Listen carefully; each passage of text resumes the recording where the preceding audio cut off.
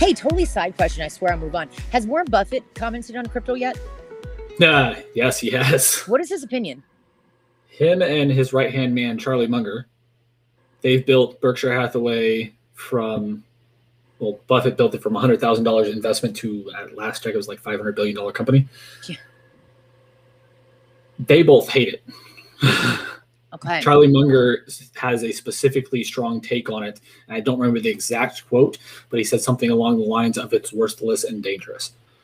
I don't take it that far because, again, to me, it's like any other speculation, Right.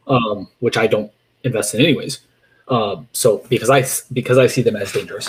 But the reasons they don't like it that much is for the reasons I've outlined. You can't value it, all the other stuff that we talked about.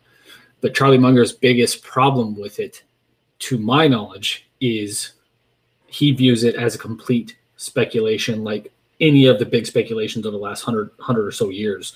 The stuff that was going on during the Great Depression, the housing stuff in 2007, he views it as that kind of level of craziness that's going on. So that's another reason he thinks it's going to hurt a lot of people. Okay. Makes sense.